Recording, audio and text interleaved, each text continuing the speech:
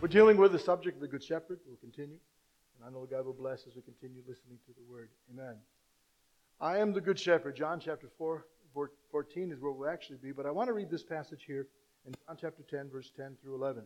The thief comes only to steal and kill and destroy. But I have come that you might have life and you might have it to its full. I am the Good Shepherd.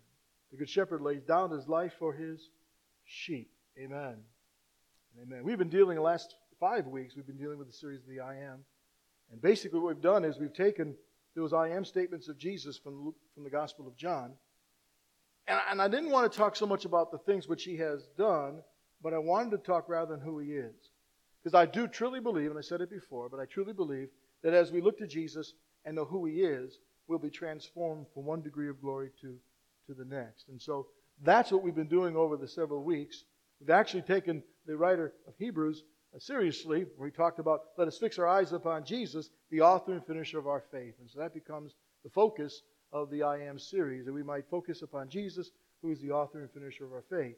So we're looking at who Jesus is, what he's all about. And so this morning, we're going to get into the I Am the Good Shepherd in John chapter 10. Now, it's interesting because over the years, I have listened to many preachers speak and talk a little bit about just about the shepherd and how he works and what he ministers to. And usually we understand that the preachers will talk a message and they'll talk about how that sheep are dumb. And I've talked about that before. And how that when sheep do not have a shepherd, they get themselves in a whole world of hurt. Now, I'm not going to disagree with the dumbness of sheep. Not at all. But what I wanted to do was I wanted to stay in line with the text and emphasize not simply on the stupidity of the sheep, but to get into the love of the shepherd, because I really believe that's where the text really falls the truth. And so we read that he is the good shepherd and we are, of course, the sheep himself. Now, I read something, too, where that sheep are so dumb that if you let them in a pasture to graze, and if they were to eat all the grass that they were around them, and it was all done, they would stay there. They wouldn't move. Even though there was grass just over there, they would stay where they were led to. And so therefore, they are dumb and they need a shepherd to lead them. Interesting, the Lord says that we are the sheep of his pasture. Luke chapter 4:15 says this. Suppose one of you has 100 sheep and loses one of them. Does he not leave the 99 in the open country and go after the lost sheep until he finds it?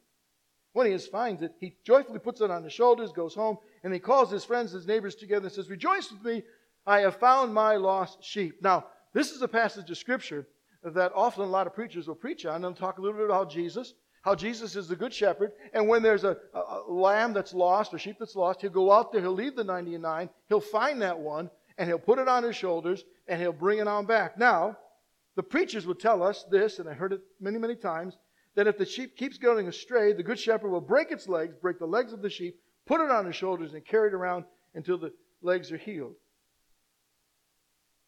Then for the rest of the sheep's life, he will have learned a lesson that you need to stay close to the shepherd.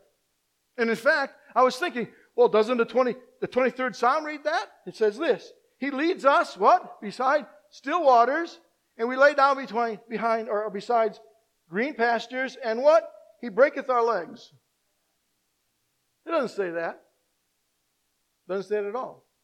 In fact, that illustration of the shepherd breaking the sheep's legs actually was popularized in 1979 when Paul Lee Tan actually produced this book called Encyclopedia of 7,700 different illustrations for preachers. And so that's when it came about.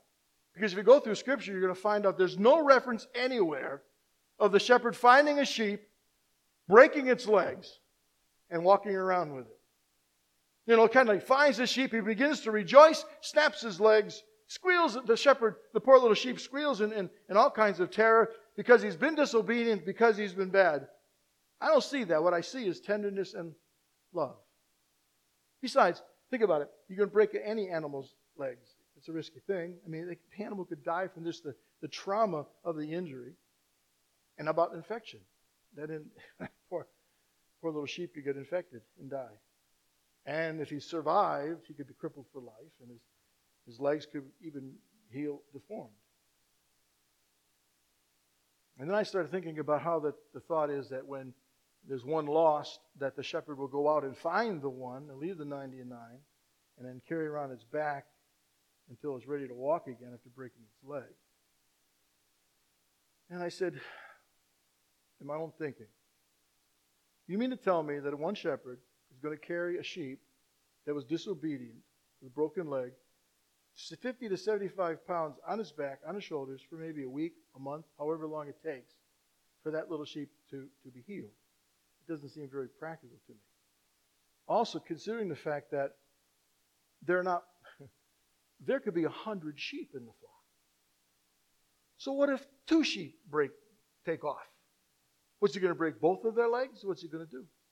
And the assumption is that out of the entire flock of 100 or 1,000 sheep, there's only one bad actor.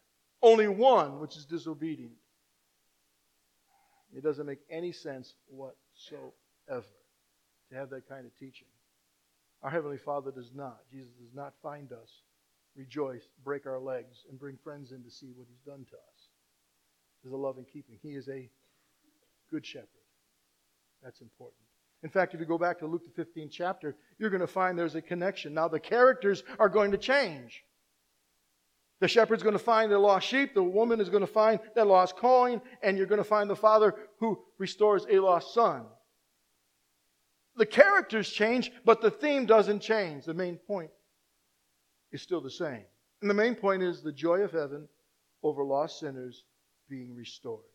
That's the message. In fact, the first part of John chapter 10 is all about the relationship, our relationship to Christ as His sheep. So let's get into that passage and let's look at it a little bit. Starting at verse 10, the thief comes only to steal and kill and destroy. I have come that you might have life and you might have it to the full. And here comes the I am statement, verse 11. I am the good shepherd. The good shepherd lays down his life for his sheep. A hired hand is not subject. Is not the shepherd who owns the sheep. So if he sees a wolf coming, he abandons the sheep and runs away. Then the wolf attacks the flock and scatters it. The man runs away because he's a hired hand and cares nothing for the sheep. Verse 14, I am the good shepherd and I know my sheep and my sheep know me. Just as the Father knows me, I know the Father and I lay my life down for the sheep. I have other sheep that are not of this sheep pen. I must bring them also. They too will listen to my voice, and there shall be one flock and one shepherd. Now, if you're taking notes, I want you simply to underline or parenthesize, whatever you're going to do, highlight John chapter 10, verse 10. Jesus said, I have come that you might have what? Life to its full. You might have abundant life. Jesus, look the person beside you and say, Jesus is always about abundant life. Jesus is all about abundant life. Say it. Thank you. Want me to break your legs? About abundant life. I'll tell you what, in this journey of life, a lot of many things are going to happen in your life. And there's going to be days when you wake up and the situations are around you and you don't understand them, and you're going to have to wrestle with the thought of Christ being a good shepherd. You're going to have to wrestle with who He is and what He's all about. And you're going to try to reconcile that with what's going on in your life. He never leave nor forsake. Yet I feel forsaken. He's a healer, yet I'm sick. My family members are lost and they're not saved, and I don't understand why. You said that, the family, the household would come to know, and I struggle. Sometimes we struggle with who Jesus is and what He's all about with what's going on in our lives. I'm going to tell you something. John chapter 10:10 has always served me well over the years of my Christian journey. Because when I come into those times where I'm having a hard time reconciling who Jesus is and what He's all about, and reconcile exactly what's going on in my life right now, it's that passage of Scripture I look back and I say, you know what? He's about abundant life. I have come that you might have life and might have it to its full, or abundant.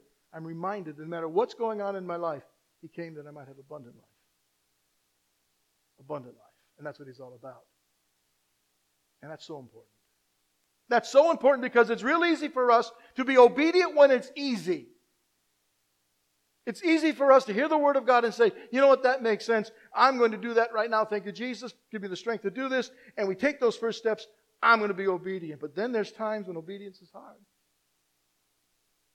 And when that day comes, obedience is more difficult. It's hard. We can't figure it out. It doesn't make any sense what's going around us.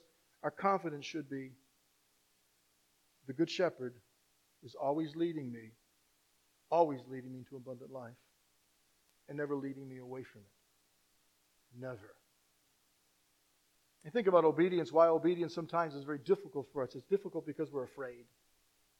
We're afraid. If I have to be obedient, I have to change something, lay something down, have to tweak that soul of mine a little bit. I'm afraid of what it's going to cost me. It's going to cost family and friends, possibly a job.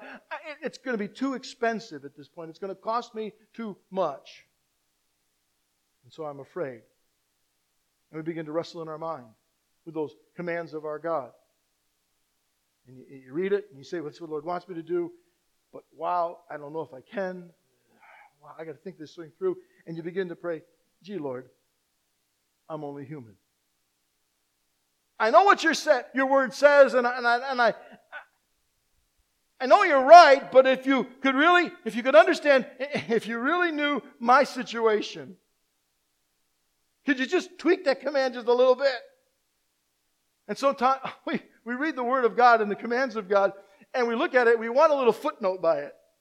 A little footnote that we refer back into the last pages of the Bible where there's a picture of us. And it says this, not for you, buddy. That command is not for you. You know, do what you feel you should do. Do what you think you should do. Wouldn't that be nice to be able to do that? To be able to run to the command of God that you're struggling with and say,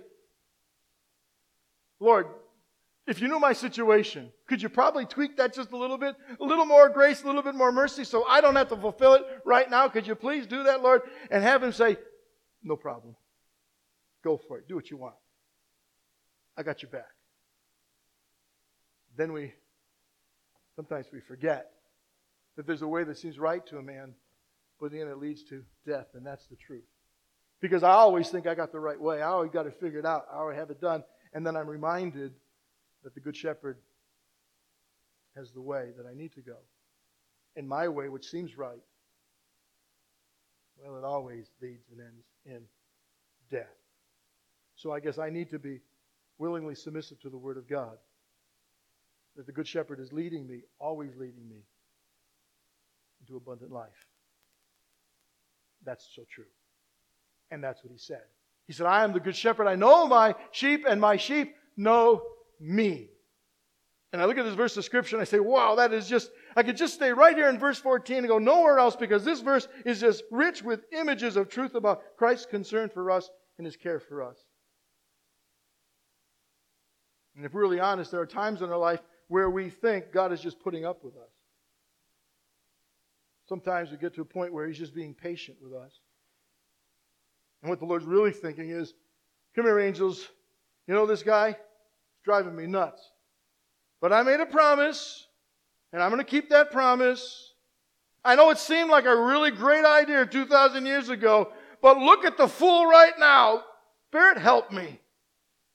We get that idea sometimes. It's exactly what God thinks of us. You know, He's putting up with us until we get to heaven. But that's not what verse 12 tells us in John 10. Look what He says. The hired hand is what? Well, He's not the shepherd who owns the sheep. So when He sees a wolf coming, He abandons the sheep and runs away. Then the wolf attacks the flock and scatters it. The man runs away because he's a hired hand and cares nothing for the sheep. I am the good shepherd. I know my sheep, and my sheep know me. Just as the Father knows me, I know the Father, and I lay my life down for the sheep. Those are amazing verses. Those are amazing verses. Amazing things are contained within those verses. Jesus is saying right up front, He says, look, I'm not a hired hand. I watch the sheep. And the reason why I watch these sheep is because they're mine. And when Christ sees us, those of us who are Christians, He sees someone or something that belongs to Him. He's responsible for. He's not a hired hand who's going to bail in the days of trouble. The Scripture goes on to tell us, the text goes on to tell us, that as the wolves come, He will not flee. As the wolves come, He will not abandon us. He will stand in the gap. He is that door. And I'll tell you something, when I looked at the wolves the wolves are not just something, not those random difficulties that come into our lives from time to time. We're talking about the wolf, we're talking about the very enemy of our soul. We're talking about when sin and death come into our life, try to destroy us. He said, I will not run. I will not abandon. Because you're my sheep. And that becomes the very first characteristic of the shepherd's relationship to the sheep. He gives his life. He gives his life. When Jesus talks about himself as being the good shepherd, he is saying, I'm talking about provision and I'm talking about care and guidance.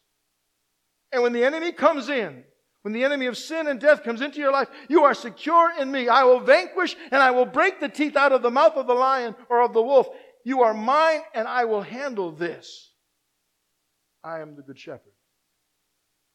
I am the good shepherd. I give my life for you. Look at the passage of Scripture, look at this text, and I realize there's a promise that we shouldn't have difficulty, embracing.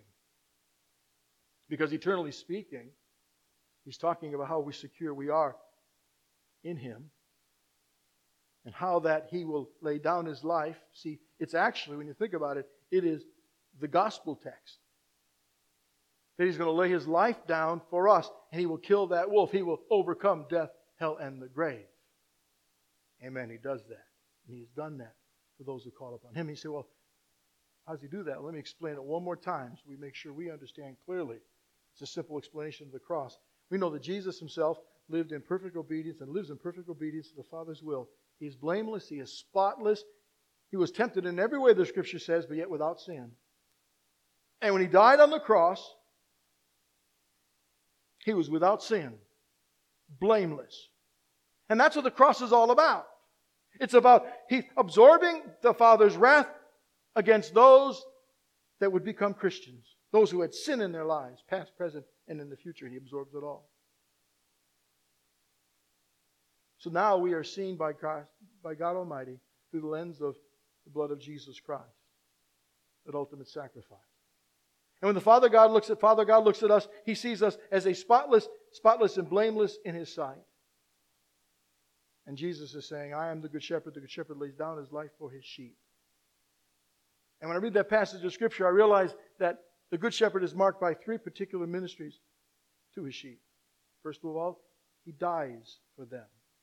He loves them. And He unites them. Amen. He unites them. When I go back, look in history, I realize that sheep, the shepherd is absolutely, positively responsible for the sheep. If anything happened to the sheep, he had to produce proof. He had to prove that it wasn't his fault. I lost the sheep. He's gone, or it died, or a wolf got him. But it wasn't through neglect. He had to prove it. In fact, the Scripture in Exodus chapter 2, look what it says. If it's torn into pieces by a wild animal, he shall bring it in the remains as evidence, and he will not be required to pay for the torn animal. That was part of the law. So when Jesus is saying, I am the good shepherd, He's saying, I'm taking responsibility for my sheep. I give an account for my sheep. And I was thinking about the high priestly prayer when Jesus was speaking. What did He say? He said, all those you give me, Father, I've kept. I've kept. I've kept. That covenant that we have between each other is in place. I am the good shepherd. Because you see, if as a shepherd you lost a sheep, you had to give an account for that sheep to the ultimate owner. And so therefore they would battle. They would battle. These men would battle wolves, mountain lions, even bears. David reminds us that there was a time, he talked about in 1 Samuel 17, where he said that he was keeping his father's sheep, and all of a sudden he had to fight off a lion. He had to fight off a bear. As a result, David became this heroic shepherd. And so to a shepherd, it's a natural thing for a shepherd to risk his life. That's what shepherds do. And they're doing it voluntarily because they don't have to do that. They don't have to. But they do. And that's why Jesus says, I am the good shepherd, the one who knows, the one who loves, the one who's good, the one who lays down his life. He lays down his life. My choice to do this voluntarily. He went on to say this. He went on to say, look what he said here. He said, what? No one takes it from me, his life, but I lay down of my own accord. I have authority to lay it down, talking about his life, and authority to take it up again. This command I received from my Father. I have the authority, he says, to lay it down. I have the authority to take it up again. My life as a shepherd, watching over the sheep, it's voluntary. I give up my life for the sheep. Someone would say, that's no big deal. He's God.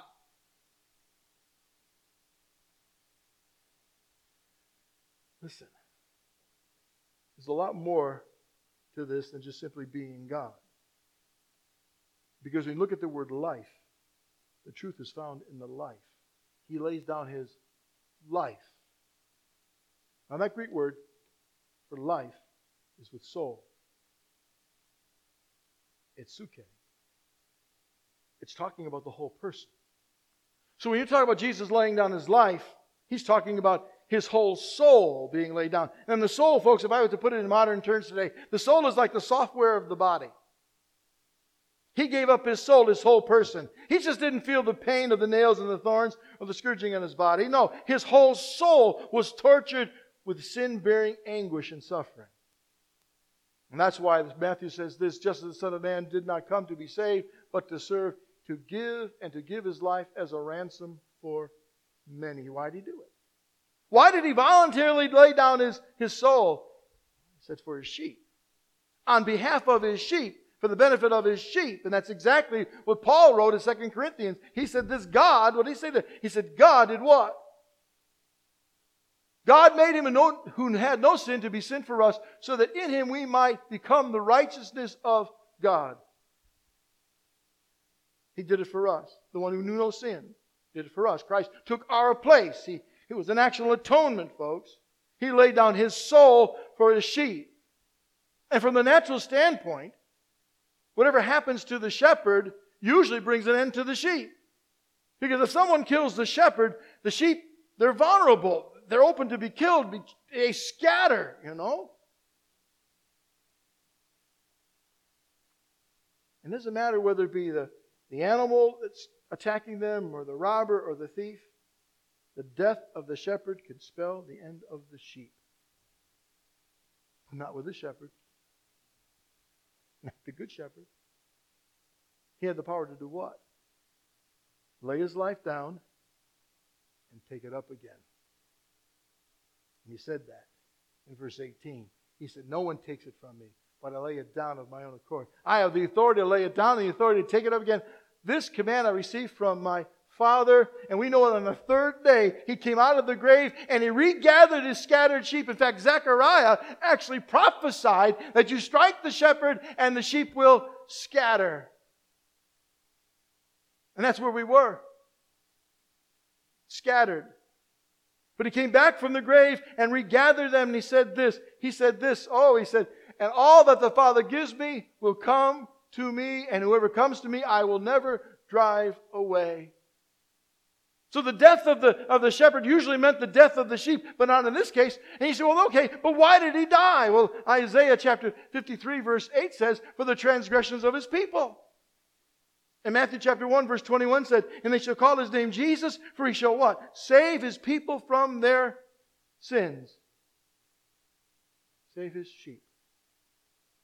And that is so unlike the hired hand of verse 12.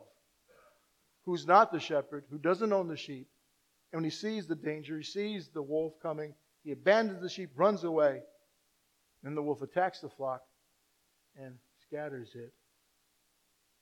But the true shepherd cares for the sheep. So the true shepherd, it's not a job for him. It's his very life. He's developed relationships with the sheep. The scripture says they are known to him. They are loved by him. And that's not true of the hired hand. And so the very first characteristic of the shepherd's relationship with sheep is that he lays his life down. He gives his life. he gives his life. The second one is that he loves the sheep. The second characteristic then of that relationship between the shepherd and the sheep is that he loves them. And that's what's behind. That's what's behind him laying down his life. That's what's behind him being that shepherd. I am the good shepherd, verse 14 says, the good one, and I know my own, and my own know me. Even as the Father knows me, I know the Father, and I lay down my life for the sheep. This explains why he's laying down his life voluntarily for the sheep. He says, because I know them. And the Father knows me. And the Father loves me. You know, get this idea of this word know. The word know has this idea of a loving relationship.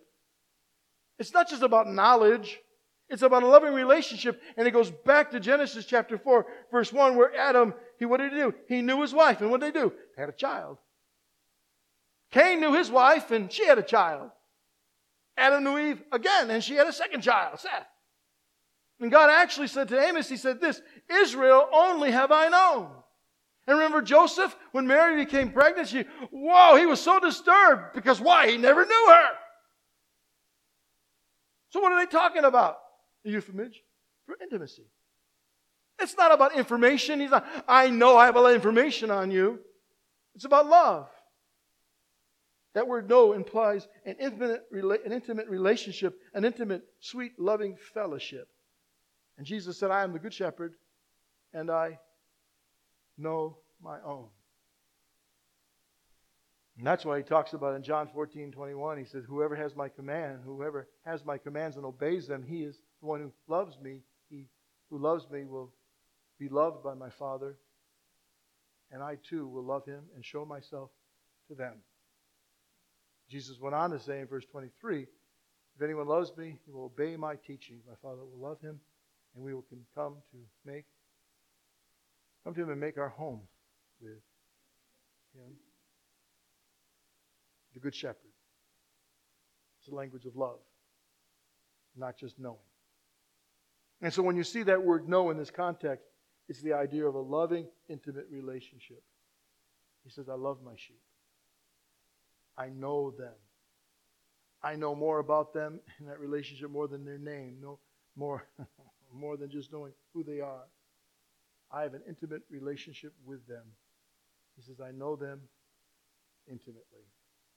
I know my sheep. You know, you go back to Matthew chapter 7, the Sermon on the Mount.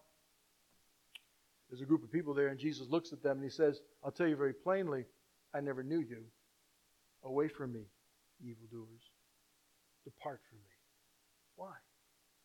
Because I never knew you. I know who you are. I know about you, but I never knew you. I know about you. Yes, I do. Because you're an evil worker. I know about you, but I never knew you. I never had that intimate relationship with you, that love relationship. And that's what he's always wanted for his sheep. To know them. To know us. To have that relationship with us. John 3:16 says, for God so loved the world that he gave his only Son. Whoever believes in him shall not perish, but what? Have eternal life. For God so loved the world that he what? Gave his one and only Son. And that's the reason why the Father gave the Son. And that's the reason why the Son would give his life. Because he loves the sheep. Which leads us to the third aspect of that relationship. He unites the sheep. First with himself, and then with each other. Jesus makes an astounding a statement in verse 16. He says, I have other sheep that are not of this sheep pen. I must also, what? I must bring them also. They too will listen to my voice, and there shall be one flock and one shepherd. Who's Jesus referring to? That he's got other sheep of another pen. Here comes Jesus. The scripture reveals Jesus goes to the fold. He calls out a sheep. The Lord being that shepherd, he's calling to Israel. He goes to the Jew first. And he calls them out by name. And they follow him. Many would follow him. But what about the other sheep? Who are they? Well, they're non-Jews. They're us. They're anyone who's outside of Israel. They're Gentiles. They're the nations of other people. Now, when the Jews hear Jesus saying that, they don't accept that. They are not going to accept that because they think that they're the only ones. And when it comes to Gentiles, anybody outside of their pen, they're just permanently outside of salvation. There can be no covenant for them. There's no promises of God to them, none whatsoever. So when Jesus is saying that, they're ticked off. But they shouldn't have been. Because in Isaiah chapter 42, verse 6, that's the Messianic chapter, it speaks about the Messiah. And look what it says. I, the Lord, have called you, talking about to the Messiah, in righteousness. I will take hold of your hand. I will keep you, and you will make me, and you will be made to make a covenant for the people and a light for the... They should have known. And it's just not there either. Jesus is shocking them by saying, I have other sheep, none of this fold. No, it's the Great Commission. Look at the next passage in Isaiah 49. Is it just a small thing? Is it too small a thing for you to be my servant and to restore the tribes of Jacob and bring back those of Israel I have kept? I will also make you a light for the Gentiles, that you may bring my salvation to the ends of the earth. So why are the Jews ticked off when Jesus is saying, hey, listen, I got sheep of another fold? It was prophetic. It was there. It's supposed to be understood. They should have been rejoicing. But they're shocked. Paul the Apostle in Galatians chapter 3 verse 28 would say that there is neither Jew or Greek, no slave, no free, no male or female, for all are one in Christ Jesus. Matthew 28 says, therefore go and make disciples of all nations, baptizing them in the name of the Father and of the Son and of the Holy Spirit. Why should that be a shock? That's been his intent all along, to unite his sheep. He wants to bring them together. He wants to bring them to himself, to each other. And so that's the relationship of the Good Shepherd to the sheep. He gives life because he loves. And he brings them into an intimate unity with himself and with each other. And those of us that are joined to the Lord are in one spirit. We are one with him. We are one with other believers throughout this entire world as one body in Christ. Verse 17 says, the reason my Father loves me is that I lay down my life, only to take it up again. No one takes it from me, but I lay it down of my own accord. I have the authority to lay it down, the authority to take it up. This command I received from my Father. And it's true. It's true without a shadow of a doubt that the Father chose Jesus to be the Lamb of God, to be that acceptable sacrifice. But Jesus had a choice. Look at 17. I lay my life down. No one takes it from me, including the Father. What Jesus is describing here, he's talking about that perfect act of willing obedience. He's talking about his relationship to the Father. That relationship to the Father is one of love and obedience.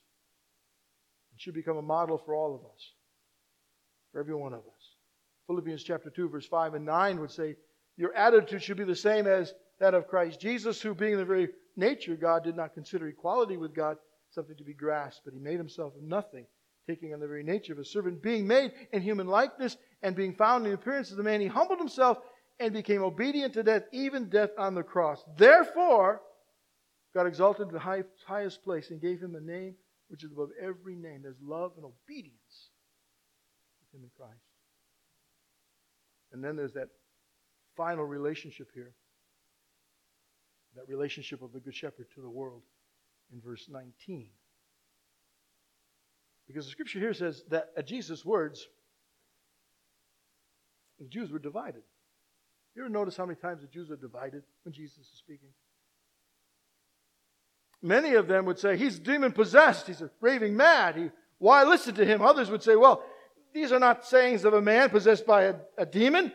Can a demon open the eyes of the blind? I mean, there's a division between there. Those who say, listen, he's nuts. Why in the world would you listen to him? He's crazy. He's demon-possessed. And others say, well, wait a minute. Demons can't. Why would a demon do that to a demon? It doesn't make any sense. Demons can't open the eyes of the blind. I look at the two groups and I say, here's one group. That's the first one. They're irrational blasphemers.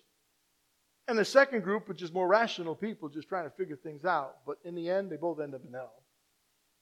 Because it really doesn't matter whether you curse God or whether you think you should treat them respectfully. It doesn't really matter.